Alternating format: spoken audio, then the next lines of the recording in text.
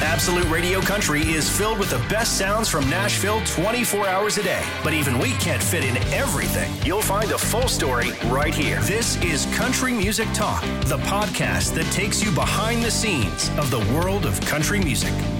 Welcome to the Country Music Talk podcast. I'm Baylen Leonard. Every weekday, I'm on Absolute Radio Country for the no repeat guarantee. You can find us on your DAB radio in the UK.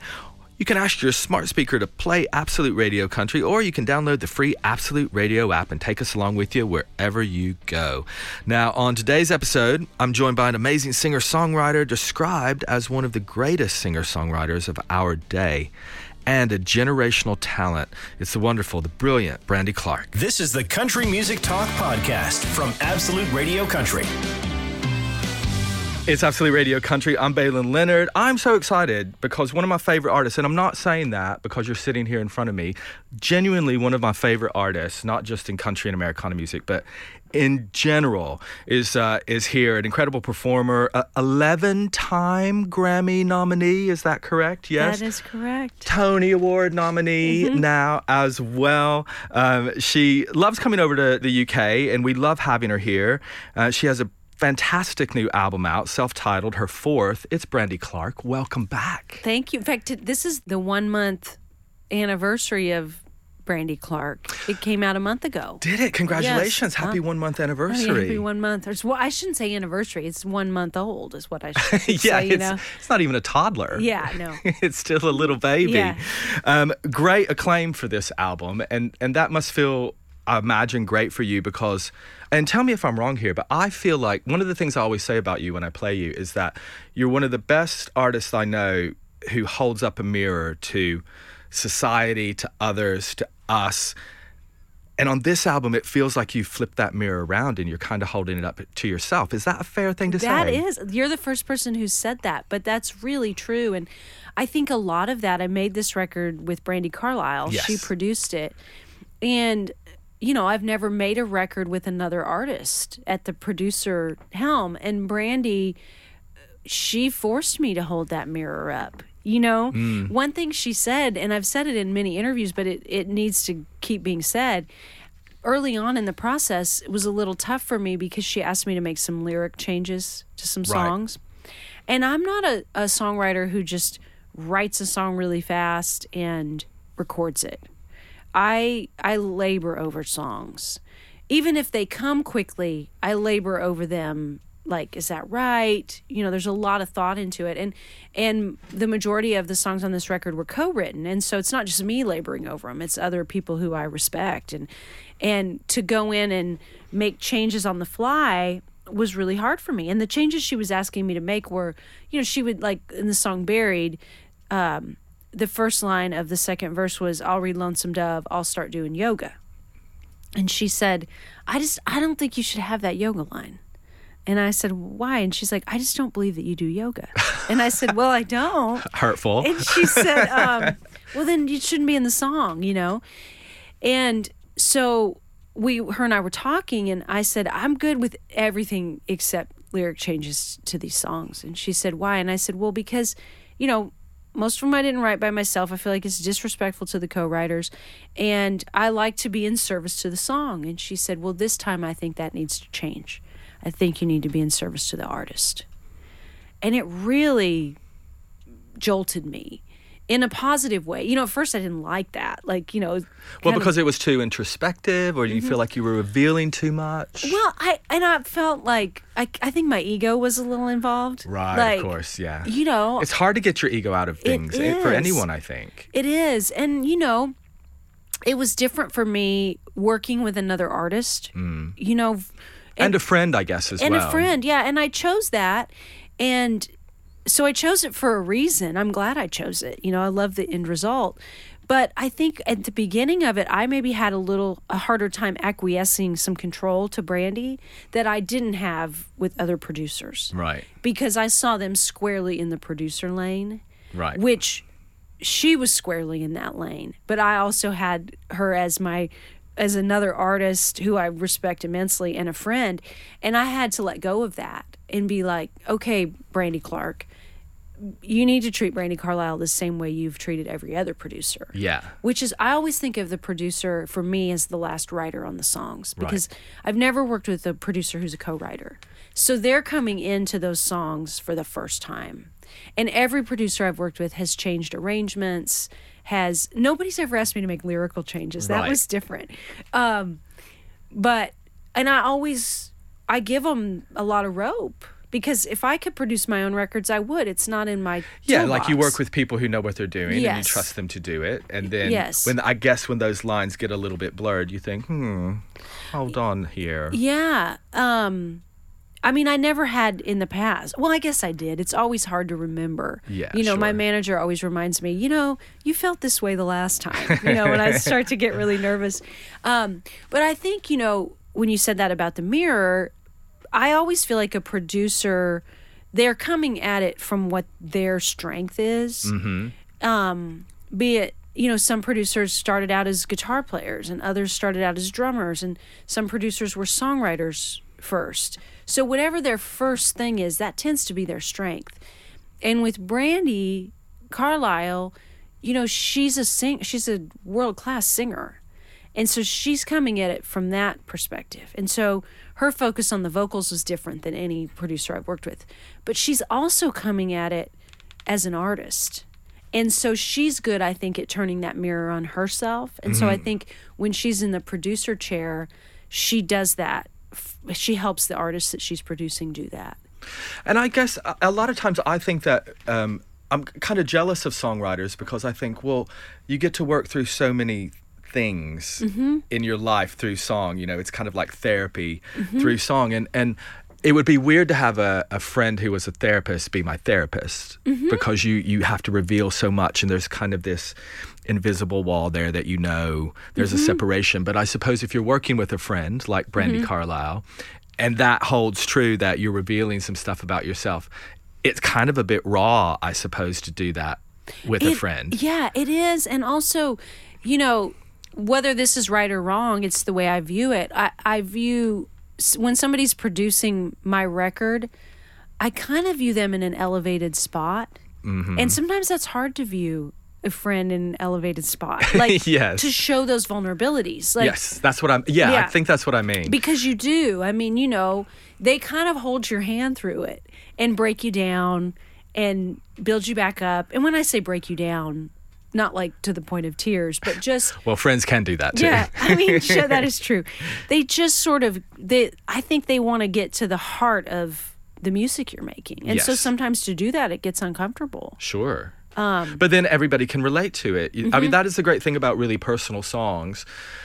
Either ones that are written about a character and a kind of an imagined situation or for other artists, but certainly when you're writing about something that's quite personal to you and everybody feels like they're the only person going through that thing, it's nice to know that, actually a lot of people feel this way or a lot of people can relate. Like, she smoked in the house.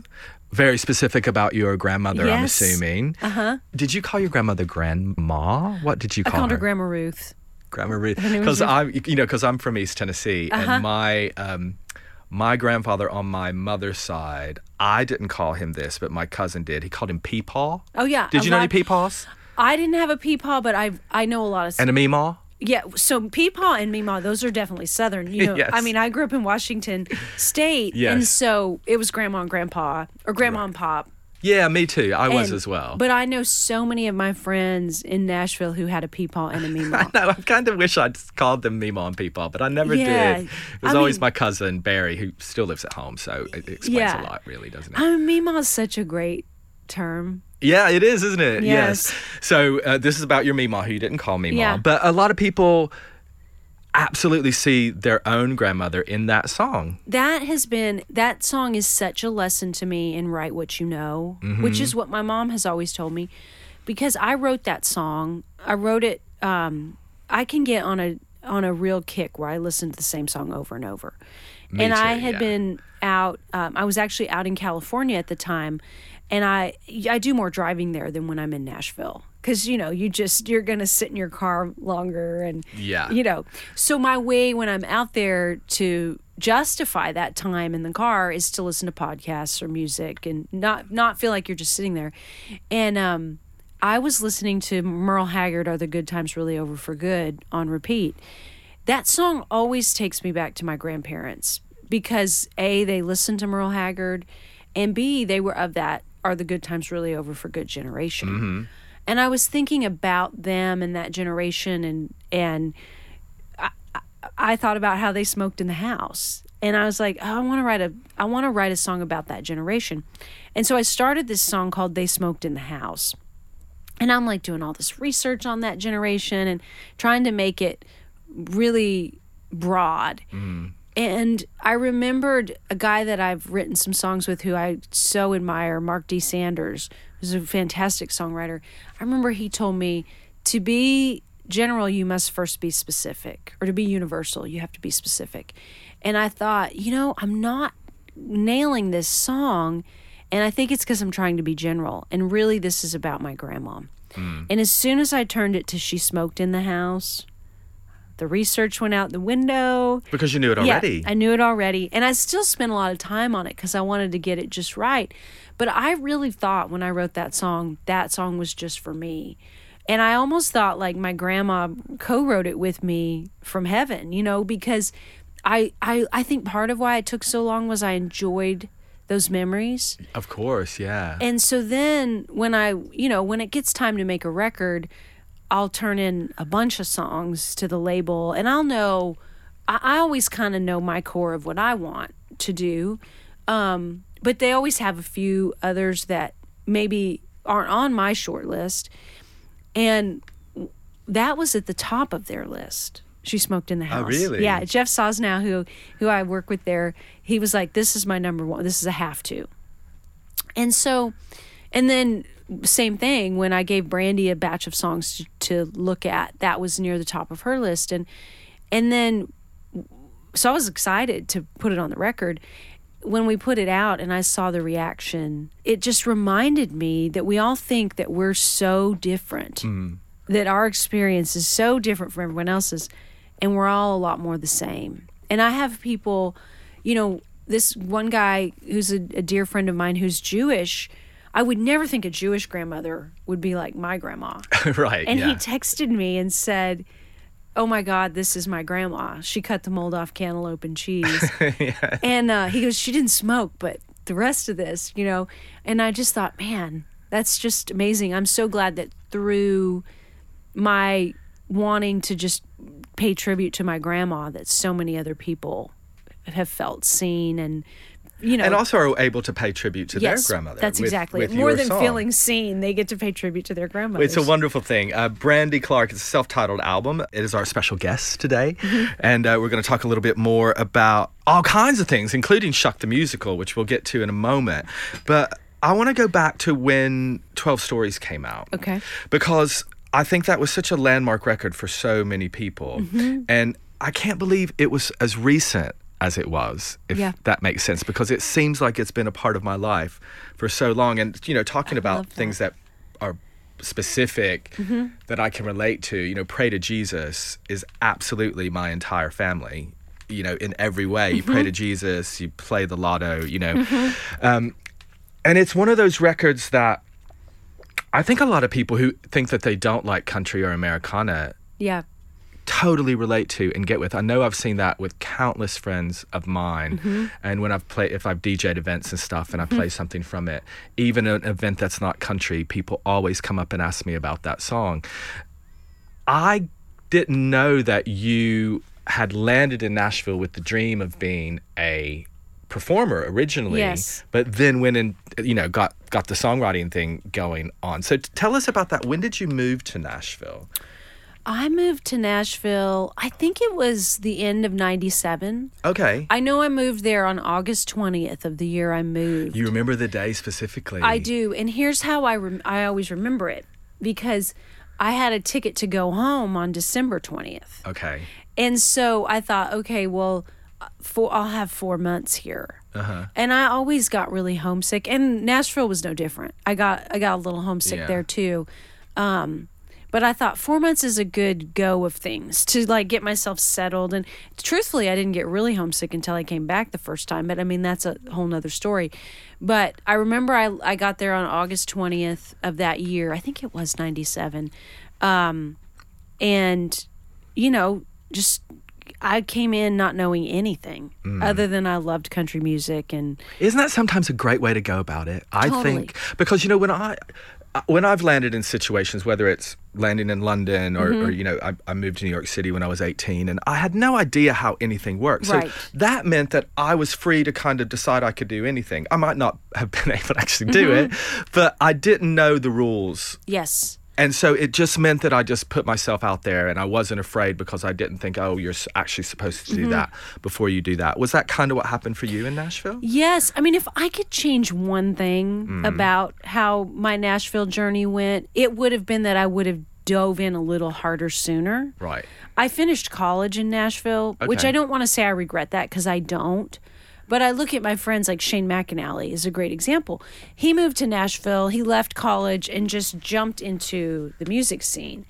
And I always was like halfway at the beginning, kind of half in, half out because I had that school portion. And I was going to Belmont. And so, you know, you're in the music business program there, but it's not the same as being, you know, trying to get a publishing deal, Yeah. those sorts of things.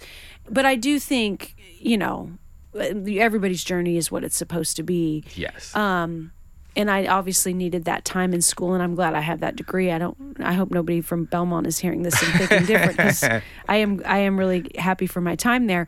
But I think, you know, if you want to do it, you just have to do it. Yeah. That's the only way to do anything, is to just get your hands dirty. I agree. Yeah. You just dive in. Yes. But you've had immense success as a songwriter, and songs that everybody knows and everybody loves from kind of across the country spectrum. You know, country music and all its country cousins, I always Yes. say, for like all the country genres. cousins. I love that. Yeah, it's just, you know, when trying to describe like all the different sides of country, it's country music and all its country Yeah. cousins. You know, Mama's Broken Heart, Follow Your Arrow. I mean, we could list them on and on and on. But while that was all happening and you're finding this immense success, there was still something going, I got another side to me here that I need to get out there. Well, you know what's crazy? It came about two ways. There are failed artists who become successful songwriters. Yes. I always feel like I was a failed songwriter become artist. Really? Because 12 Stories was really, a lot of that was out of my frustration with songs not getting cut. Oh, okay. I got you. Yeah. And that song came out, or that record came out right around the same time as I started to have some hits as a songwriter. And so people are always shocked when I say that. But I had 15 years of a lot of like near misses. Right. And so a bunch of things popped for me at once. But when I was making 12 Stories, I was not a successful songwriter. Okay. Yeah. And so there's that. And I also think there's something powerful in right about the time I let go of being an artist is when it happened. Isn't it amazing how Yes. that works? I thought, okay, that's just not the dream that's going to come true for me. I need to move on. Right about then is when it got real serious. Right. You know, and some of it, I started writing with Shane, who I mentioned, and Jessie Jo Dillon, and they would want me to sing the demos. And Nashville at that point was a very demo-driven town. Right. Which, you know, means when you were writing songs, you'd go into a studio with a band and you'd make a proper demo recording. Doesn't happen that way as much anymore. I think it's because... Just pop it on TikTok now. Well, yeah, and then there's like track guys that build the track while people are writing, and so that's the demo. But at that time, it was still very much like, you know, you were writing songs to do a demo session every couple of months. Right. And I had been told not to sing my own demos because around the time that Gretchen Wilson hit, I remember being told, your voice is a little too Trisha Yearwood. You know, so you need... Can you imagine that as a problem? Yeah, I mean, and I guess just the problem was Gretchen was what was on the radio and, Sure. and Trisha wasn't, which it's sad to me that there'd ever be a time that Trisha Yearwood wasn't on the radio, but I digress. So I had kind of gotten into my head that I shouldn't be singing my demos. And when I started writing with Shane and Jessie, they were like, well, who else would we want to sing them? And so that kind of reignited it a little. And then I got approached about making a record, and we were writing all these songs like Pray to Jesus that really I wanted in the world, and that's how it happened. Well, I'm so happy it happened. I know you are as well, but yeah. as a fan, you know, and as somebody who loves music and can relate to all that stuff, I'm so happy that happened. Thank you. Brandy Clark is our special guest today here on Absolute Radio Country. I mentioned Follow Your Arrow there a little bit earlier. Do you think that when that song originally came out, and U.S. country radio had a problem with it. Mm-hmm. Do you think that they had a problem with it because of the light up a joint bit of it, or the kiss lots of boys or lots of girls part of it? You know, it's probably all of that. I was always like, it's not the joint bit. Mm-hmm. Because we've had that in country music for so long. It's clearly the kiss lots of boys or kiss lots of girls, if that's what you're into bit. And then, of course, it became a big hit, and they were all like, oh, actually, here's Follow Your Arrow by Casey Well, you know, Musgraves. it was never really a hit. Was it not? No. Because here, I feel like it was, because we love it, and we still play it yes, weekly. When I play it, it feels like a hit. I've been to Casey's shows. When she plays it, it feels like a hit, yeah. And it was the lowest charting single to ever win CMA Song of the Year. Isn't it funny, the perception that we have about things like that? Which, you know, but it also goes to show you, because I'm always reminded when, like, if something doesn't go my way, like let's say I'm nominated for something and I don't win, or I don't even get nominated. And then I think back on, you know, when I was just a kid, or not even just a kid, but a young adult, and I was just a fan. I didn't know the inner workings. I didn't know who won what. Yeah. I didn't know what songs went number care. one. You know, a song like Follow Your Arrow, it penetrates beyond what a hit song can even penetrate. And it was so important for so many people, you know, not just the gay community, but I think anybody, you know, within the whole LGBTQI spectrum, but also people who aren't within that spectrum. I think anybody who feels kind of outside, because I mean, I always felt outside growing up in East Tennessee and kind of never fitting into a specific box. And so even as an adult where, you know, now I kind of don't care and I don't want to fit into a box, it's still so affirming to have a song like that out there, and also affirming to have artists like you and Brandy Carlisle as well, who are just kind of like, yeah, this is me, I'm out, so what? Doesn't feel like a big deal at all. Does it feel like a big deal for you to be out in country music? It doesn't. But I think I'm one of those country cousins, you know? Yeah. Because I'm not really in the, well, I shouldn't say not really, I'm not in the mainstream. Right. And so I don't know what it would feel like if I were. You know, I don't know what that, you know, because I don't know anybody in the mainstream other than T.J. Osborne. Right, who's yes. out, you know? I got you. And so... Yeah, none of us do. Yeah. So that doesn't mean there aren't gay people in the mainstream. mainstream. Oh, I absolutely know that. Yeah. But and out. So... Yeah. So I love where I sit, because I don't think... To me, like, being who I am and just being that, there's... Like, you can't put a price tag on it. No. There's such a freedom in just loving yourself and not, you know, as someone who, I mean, I didn't grow up knowing I was gay, but once I realized that in my early adult years, there's a lot of self-loathing and shame in that. Absolutely. And that's about being in the closet. And so once you come out of that closet, you can chip away at that. Yeah. I would not go back to that. No. For anything. No, me either. You know, I always say the only thing that grows in a closet are mushrooms. Like, unless you're a mushroom, stay out of it. Yeah, you know, it doesn't work. It doesn't work. I don't think it matters how much success a person has. If they're carrying that around. It's a huge thing to carry around on your shoulders. I agree. Well, thank you for just being you, because I think it's so important for so many people to see that and just to see it. I mean, it feels even weird to talk about it like, you know, that it's normal. You know, it's a weird thing to talk about because it is normal. And sometimes it feels like it's such a bigger deal than it actually is. It might be a big deal for somebody who has a problem with it, or somebody who isn't out, and I recognize that. But, yeah, so much better out. And I never get upset with people who are in the closet. Everybody's got their own reasons, right? Yes, and everybody has their journey.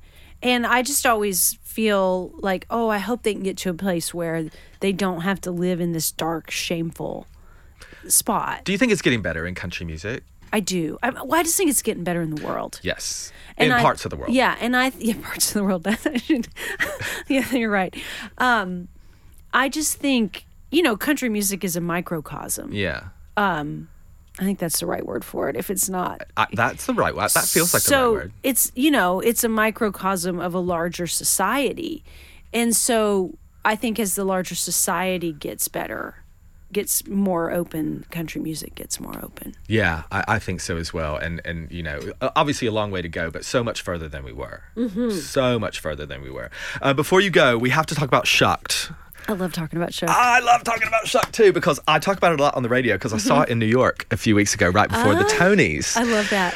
Because I'm a big musical theater fan, and lived in New York for a little while, and was over there, and I was like, wow.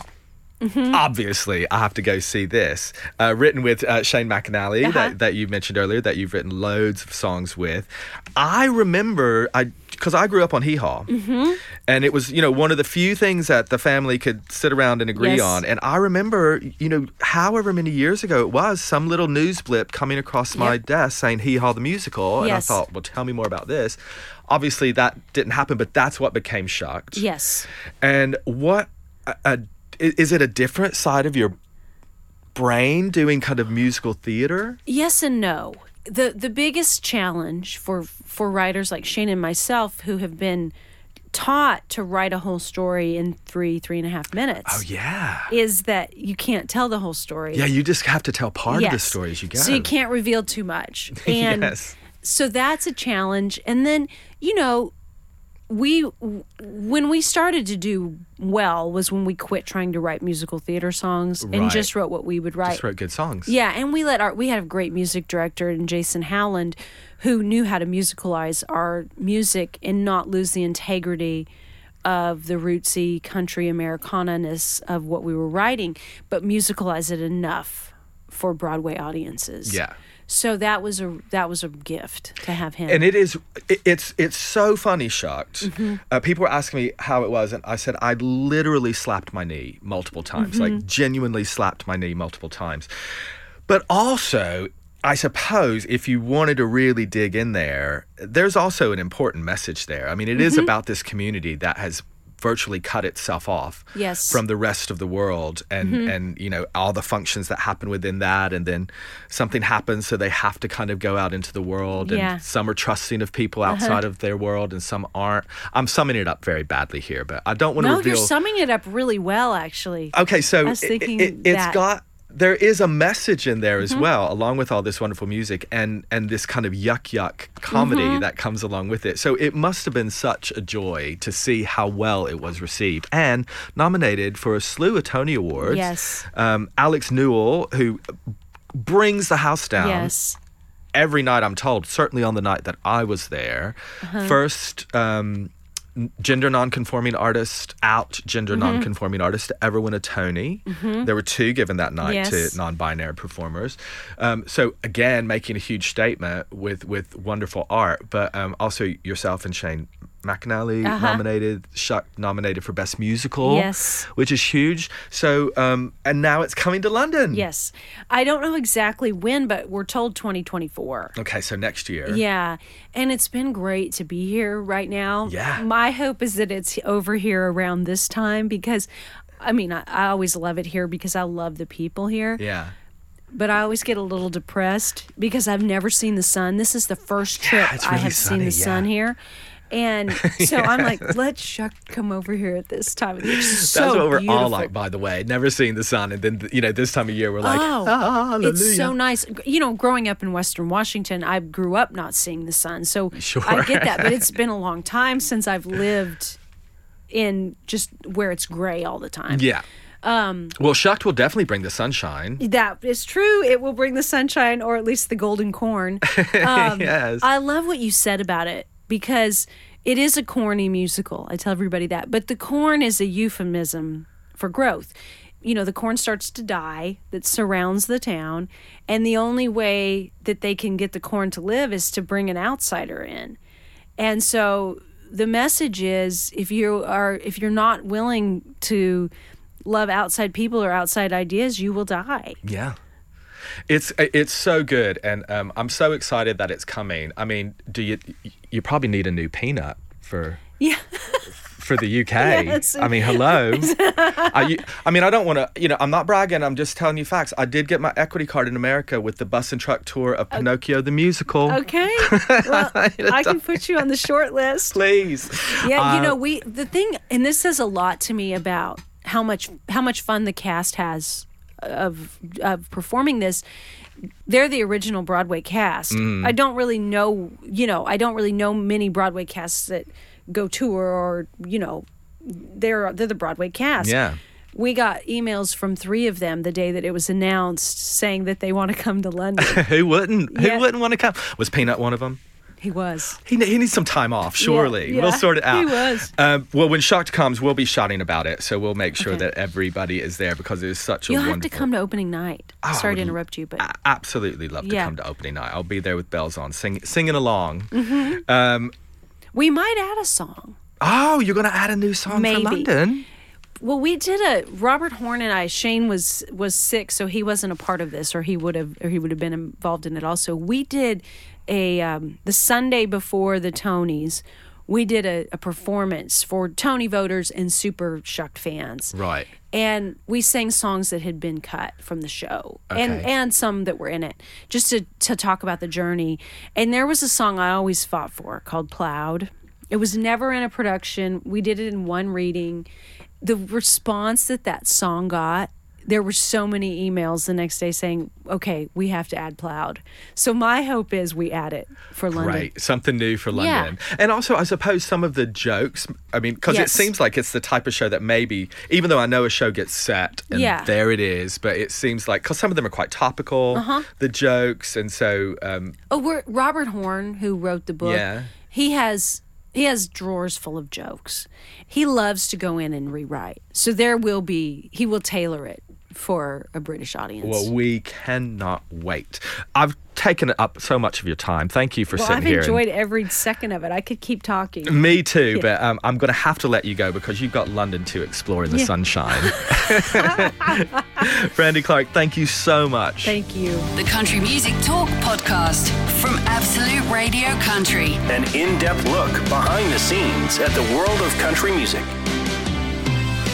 Thank you so much to Brandy Clark for joining me on the Country Music Talk podcast. And while you're here, just make sure you hit subscribe and you'll never miss the biggest stars in country music in conversation. I'll catch you next time. If you enjoy the Country Music Talk podcast, chances are you'll also enjoy Absolute Radio Country. It's the place where real music matters, and we love country music just as much as you do. You'll find us online on the free Absolute Radio app, on digital radio throughout the UK, or just ask your smart speaker to play Absolute Radio Country.